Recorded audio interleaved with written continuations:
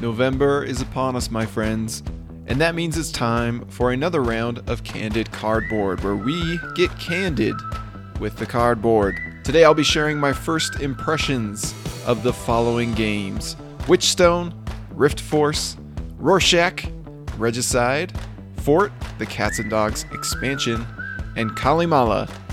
My name is Nick Murray, and this is the Bitewing Games Podcast.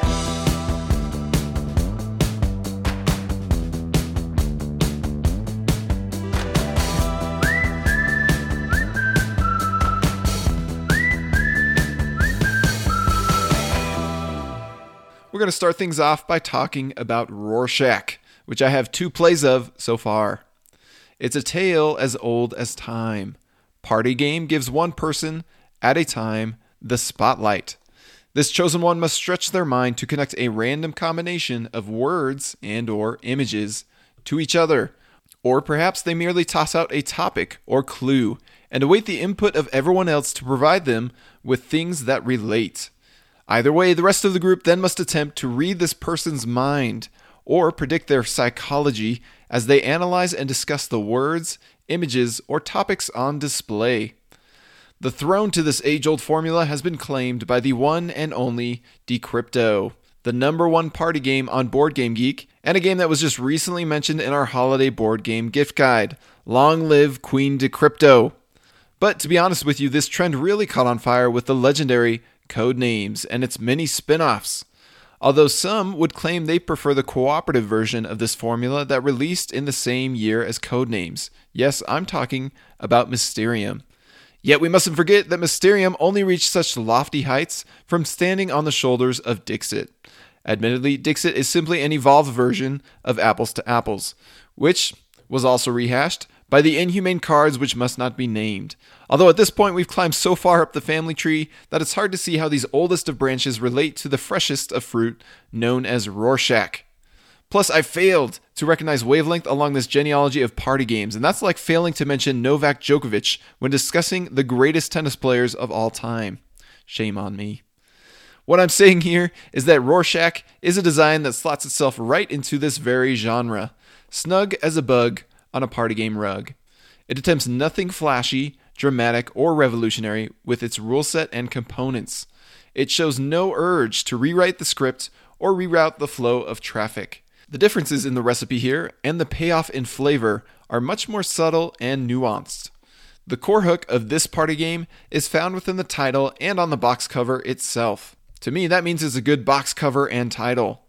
The visuals at the heart of Rorschach are ink blot images which originated from the game's namesake, Swiss psychiatrist Hermann Rorschach. Supposedly, the way that the human mind interprets and gives life to an abstract image can say a lot about the state of that mind. But rather than use these images to diagnose a friend with seasonal depression or undercover a family member's phobia, the challenge of this game is merely to see each inkblot image from the eyes of the test subject of the round. In Rorschach, players are divided into 2 teams, and each team takes turns offering up a test subject who must connect 3 words to 3 inkblot images. This is performed by placing tokens face down onto the image cards that match the tokens which designate each topic card. Then the group must guess which images the test subject connected to which words. At first, the inkblot images all look roughly the same, merely a symmetrical smudge of black ink with some corners here or some squiggles there.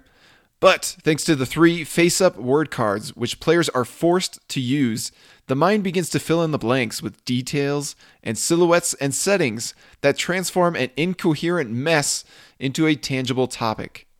And it is within the cycle of these inkblot images, starting out seemingly meaningless, irrelevant, and unrelated, but slowly coming to life with the help of one's imagination, that we find the magic of Rorschach. Of course, you can also get this kind of creative sensation from the likes of the previously mentioned classics, Codenames, Decrypto, Mysterium, and so on. So besides the thematic variation of the inkblot images themselves, what makes Rorschach stand out? To be honest with you, I'm not sure. I love Wavelength for its juicy conversations, Decrypto for its crafty outfoxing, Codenames for its high-stakes successes and failures, Mysterium for its rich setting, and so on. Where does Rorschach carve its special niche in this crowded genre? Perhaps nowhere. Yet, where does Rorschach fail as a modern party game? Also nowhere. I had a delightful time with this game, and the people who joined me at the table to play it. The challenge was ever present, the laughs were frequently had, the discussions were consistently lively, it was solid entertainment all around.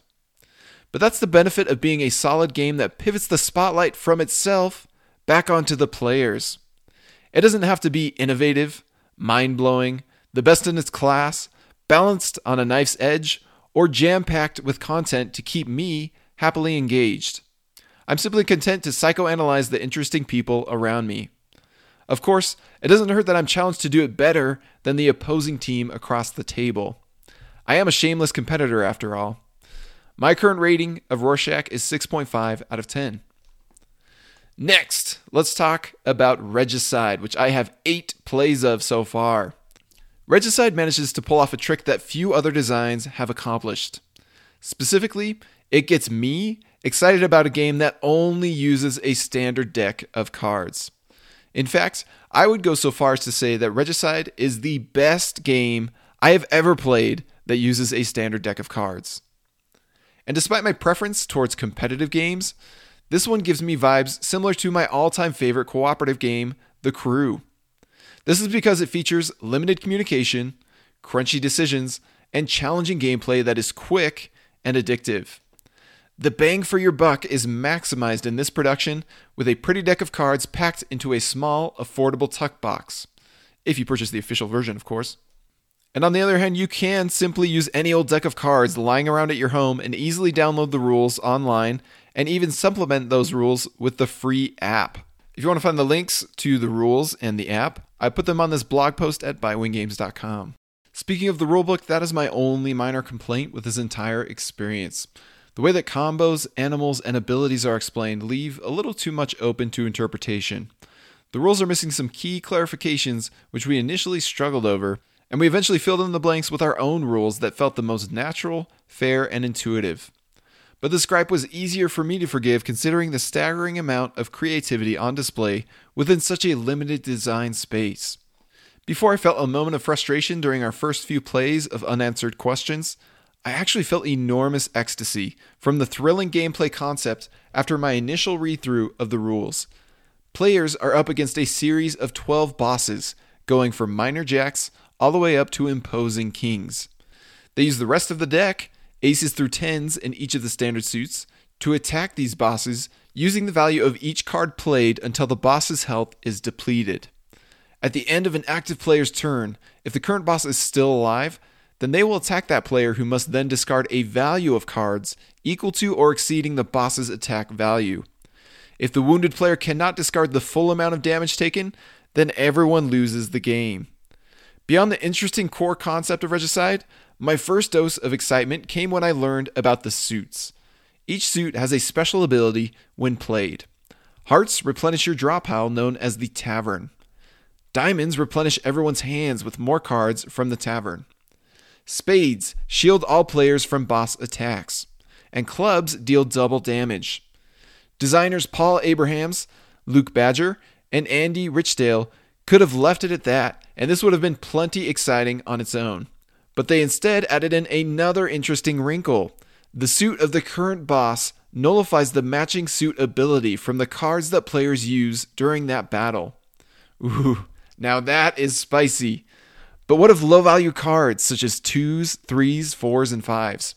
These are always the worst cards in any game that uses a standard deck, including this one, right? Well, not necessarily. You see, a hand cluttered with multiple low cards of the same value is actually a juicy opportunity for combos. Low-value cards of the same number can be played together in sets as long as their combined value doesn't exceed 10. Additionally, you receive the benefit of all suits used in that set, assuming the boss doesn't currently have a matching suit. So I could play 3s of diamonds, spades, and clubs, and thereby draw 9 cards into our hands, gain us 9 defense, and deal 18 damage to the boss. That's what I call a good combo. It's tremendously satisfying to take down each boss, but the designers even took that challenge a step further. If your group can manage to deal damage equal to the enemy's exact health value, 20 for jacks, 30 for queens, or 40 for kings, then instead of discarding the defeated enemy, you place it straight on top of the tavern draw pile. As these cards have the best attack values in the game, 10, 15, and 20 respectively, earning some royalty into your army can be a huge boon as the bosses become increasingly difficult to beat. All of these juicy mechanical interactions are further supplemented by ace combos, adorably referred to as animals, and jester abilities.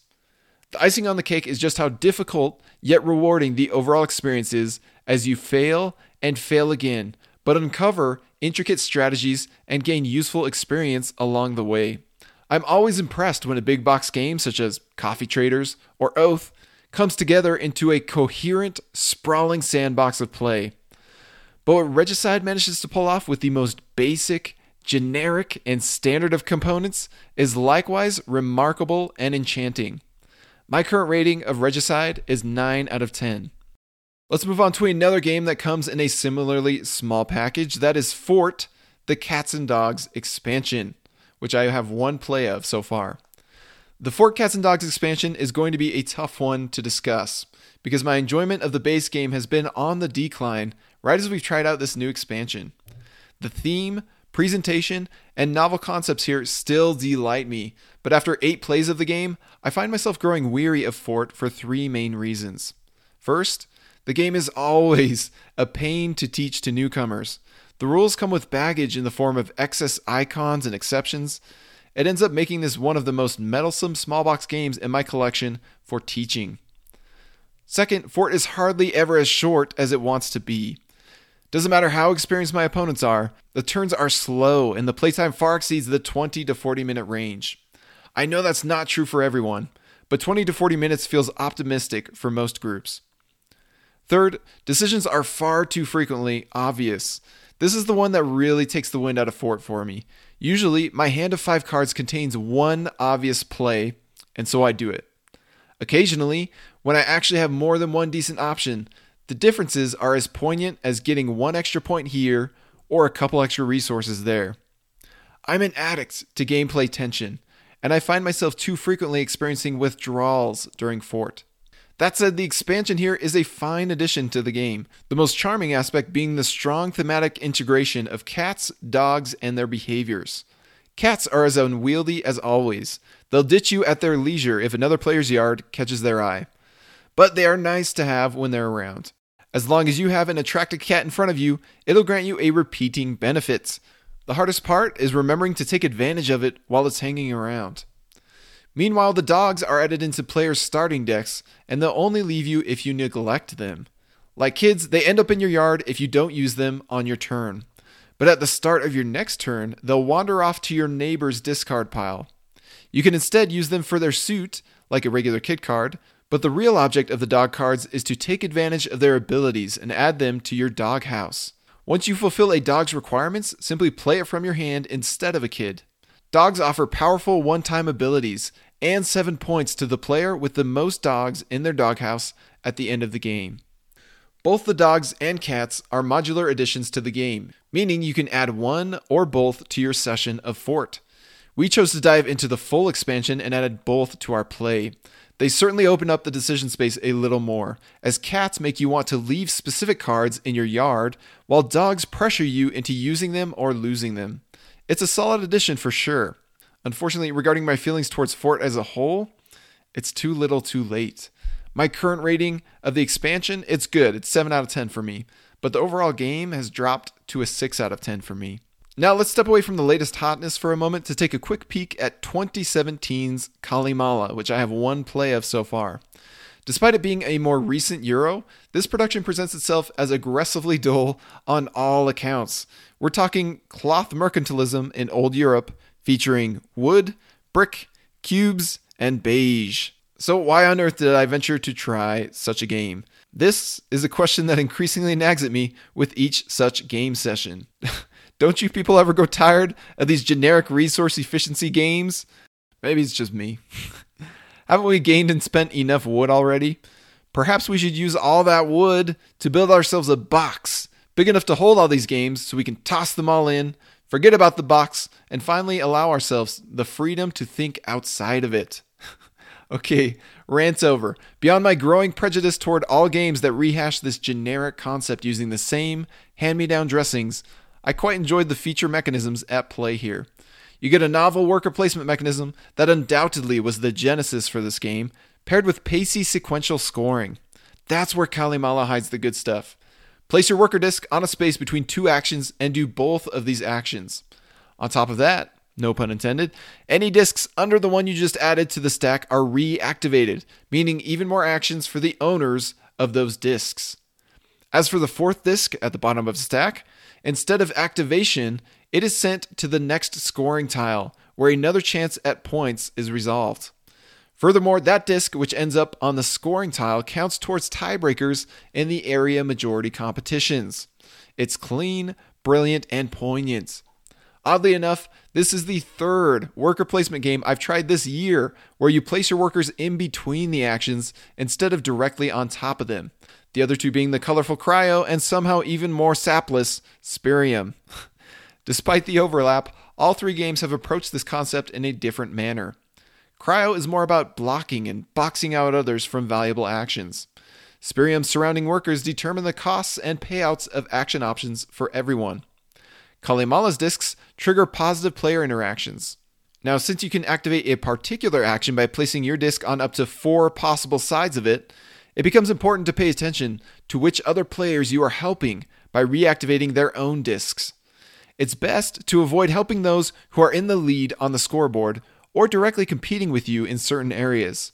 On top of that, you'll frequently have the agency to determine whether or not a scoring phase is triggered by adding your disc to a full stack or not. You can rush the scoring of an area before competitors can weasel their cubes in there, or you can play the long game and increasingly clog up the spaces in an area that will score much later in the game to deter others from any hope of outcompeting you there. There are many opportunities for swinging the momentum of an area in your favor. This is particularly true thanks to the action cards.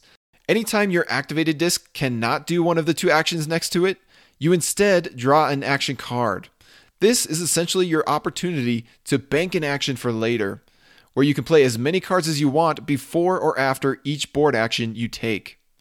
While luck of the draw will determine what specific actions end up in your hand, you can usually implement these into your plans and use them to your advantage as long as you aren't near the very end of the game.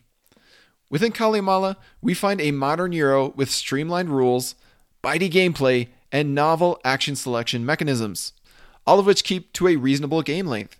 Is it really fair to ask for anything more from today's Euros? Many folks will happily gobble up such an offering.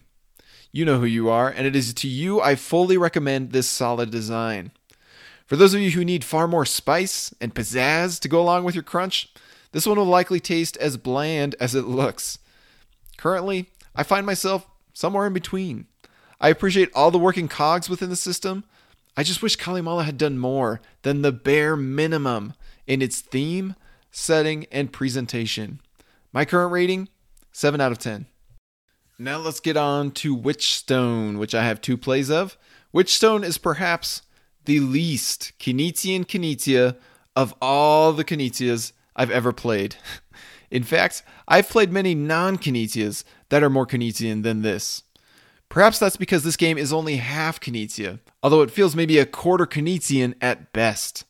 Confused yet? Me too. What I'm saying is that Witchstone is co-designed by Martino Ciacciera and Reiner Knizia.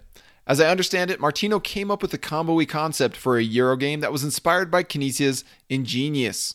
He approached Reiner about the design, and they decided to work on it together. The DNA shared between Witchstone and Ingenious can be found in the hexagonal domino tiles, and the objective of placing and arranging together matching symbols with these tiles on a hexagonal grid. The similarities stop there.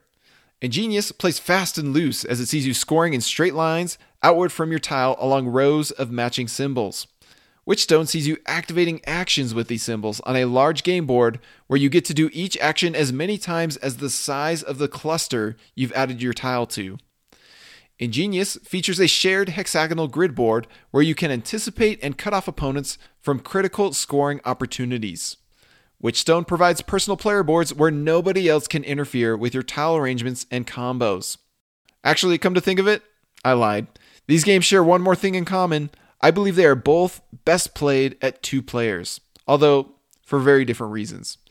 Ingenious is best at 2 because it allows for the most strategy, planning, and anticipation against your competition. Witchstone seems best at 2 simply because adding a 3rd or 4th player seems to add no benefit to the experience and merely extends the game length.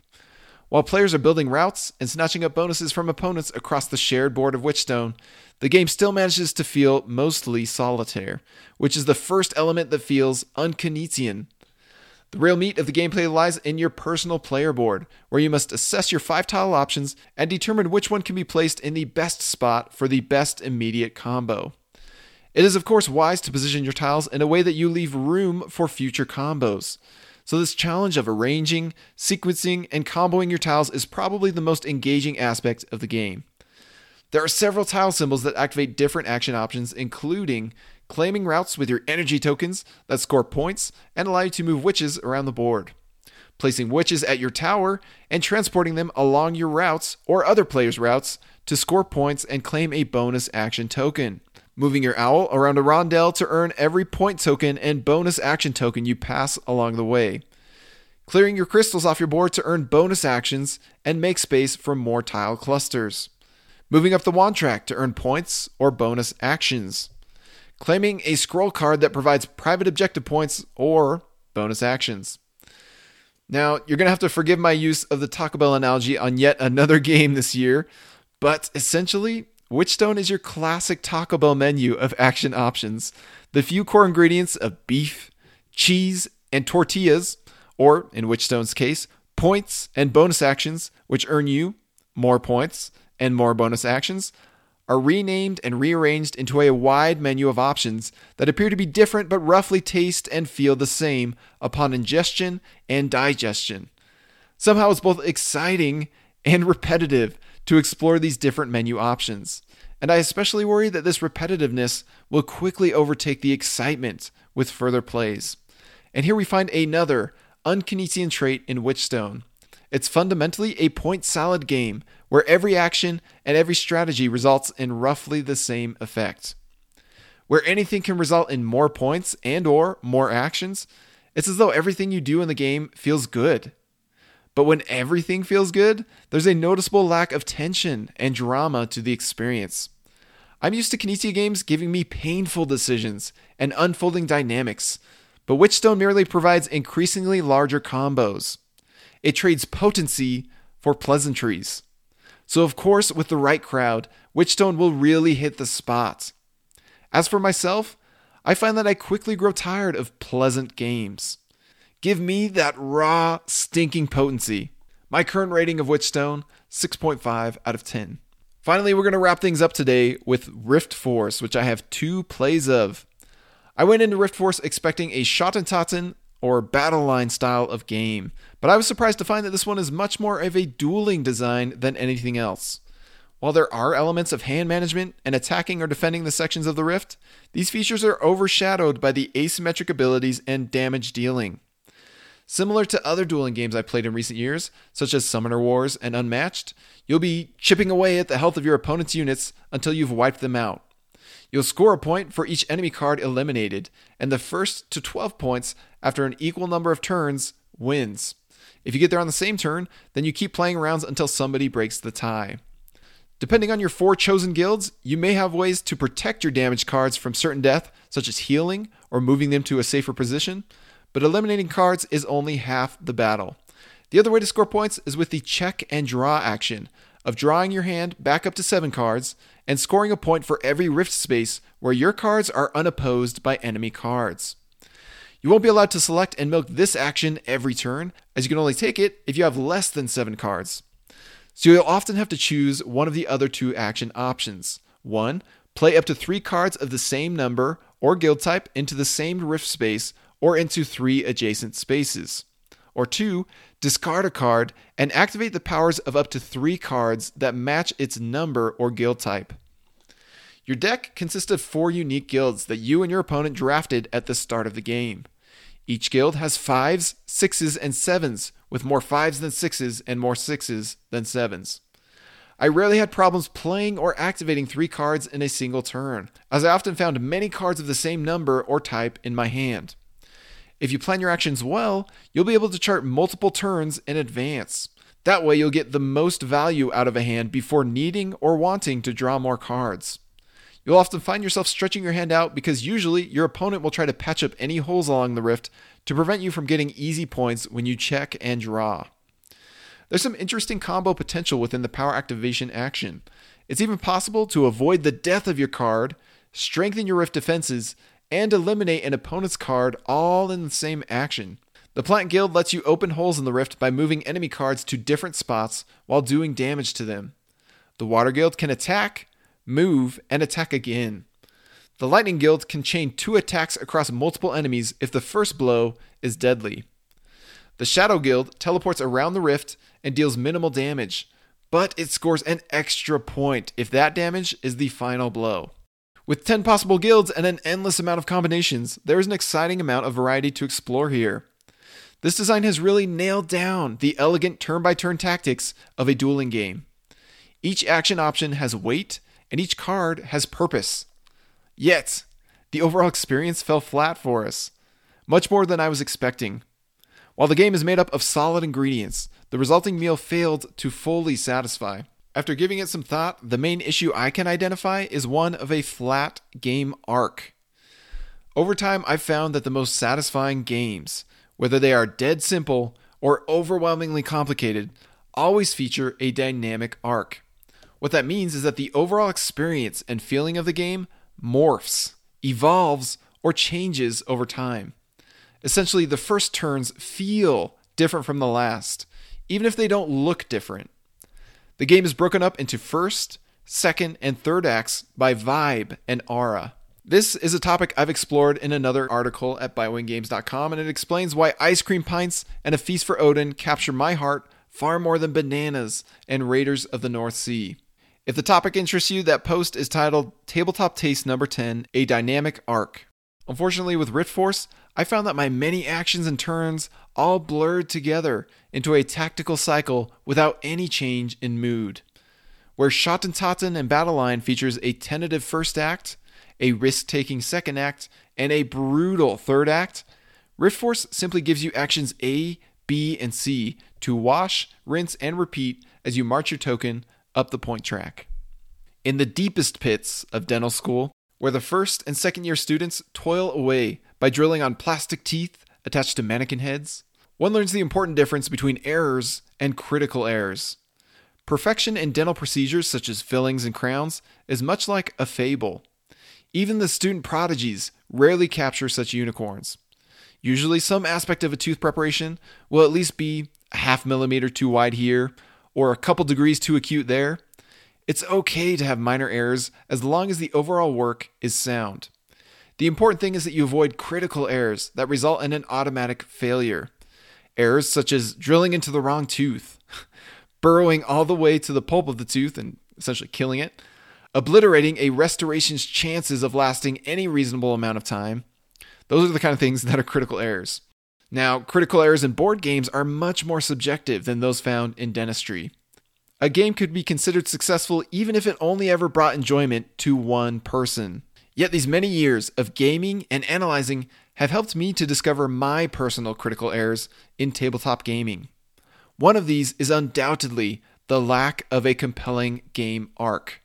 Rift Force is a prime example of a game that does absolutely everything else right. Yet its one critical error undermines the entire experience for me. So my current rating of it is 6 out of 10. Well, that's going to wrap up another episode of Candid Cardboard. As always, you should take my opinions with an unhealthy dose of salt. These are my first impressions of games that I've usually only played a few times so far. Plus, it seems like I'm getting even more jaded and picky as time goes on about board games, which is fine. I know I threw a lot of 6s and 7s around. Those just represent how much I want to play a certain game again. But to be honest with you, a 6 means that I found the game was fine and I'd be okay with playing it again. And I do think a lot of people are really going to like this whole batch of games. So as always, the important thing is to come into these podcast episodes having your own opinion and understanding your own tastes and preferences and how those align and match up with mine. And hopefully the things I share are helpful for you to know whether a game is a good fit for you. As for the coming weeks, we have many exciting things on the menu for this podcast and for Bitewing Games as a whole. We will very soon be opening up the late pledges or pre-orders for the Criminal Capers collection. We will also very soon be announcing the next game we are publishing. I'm super jazzed about this. So keep your ears open for all of these exciting things coming down the pipeline. In the meantime, my name is Nick Murray, and you've been listening to the Bitewing Games podcast.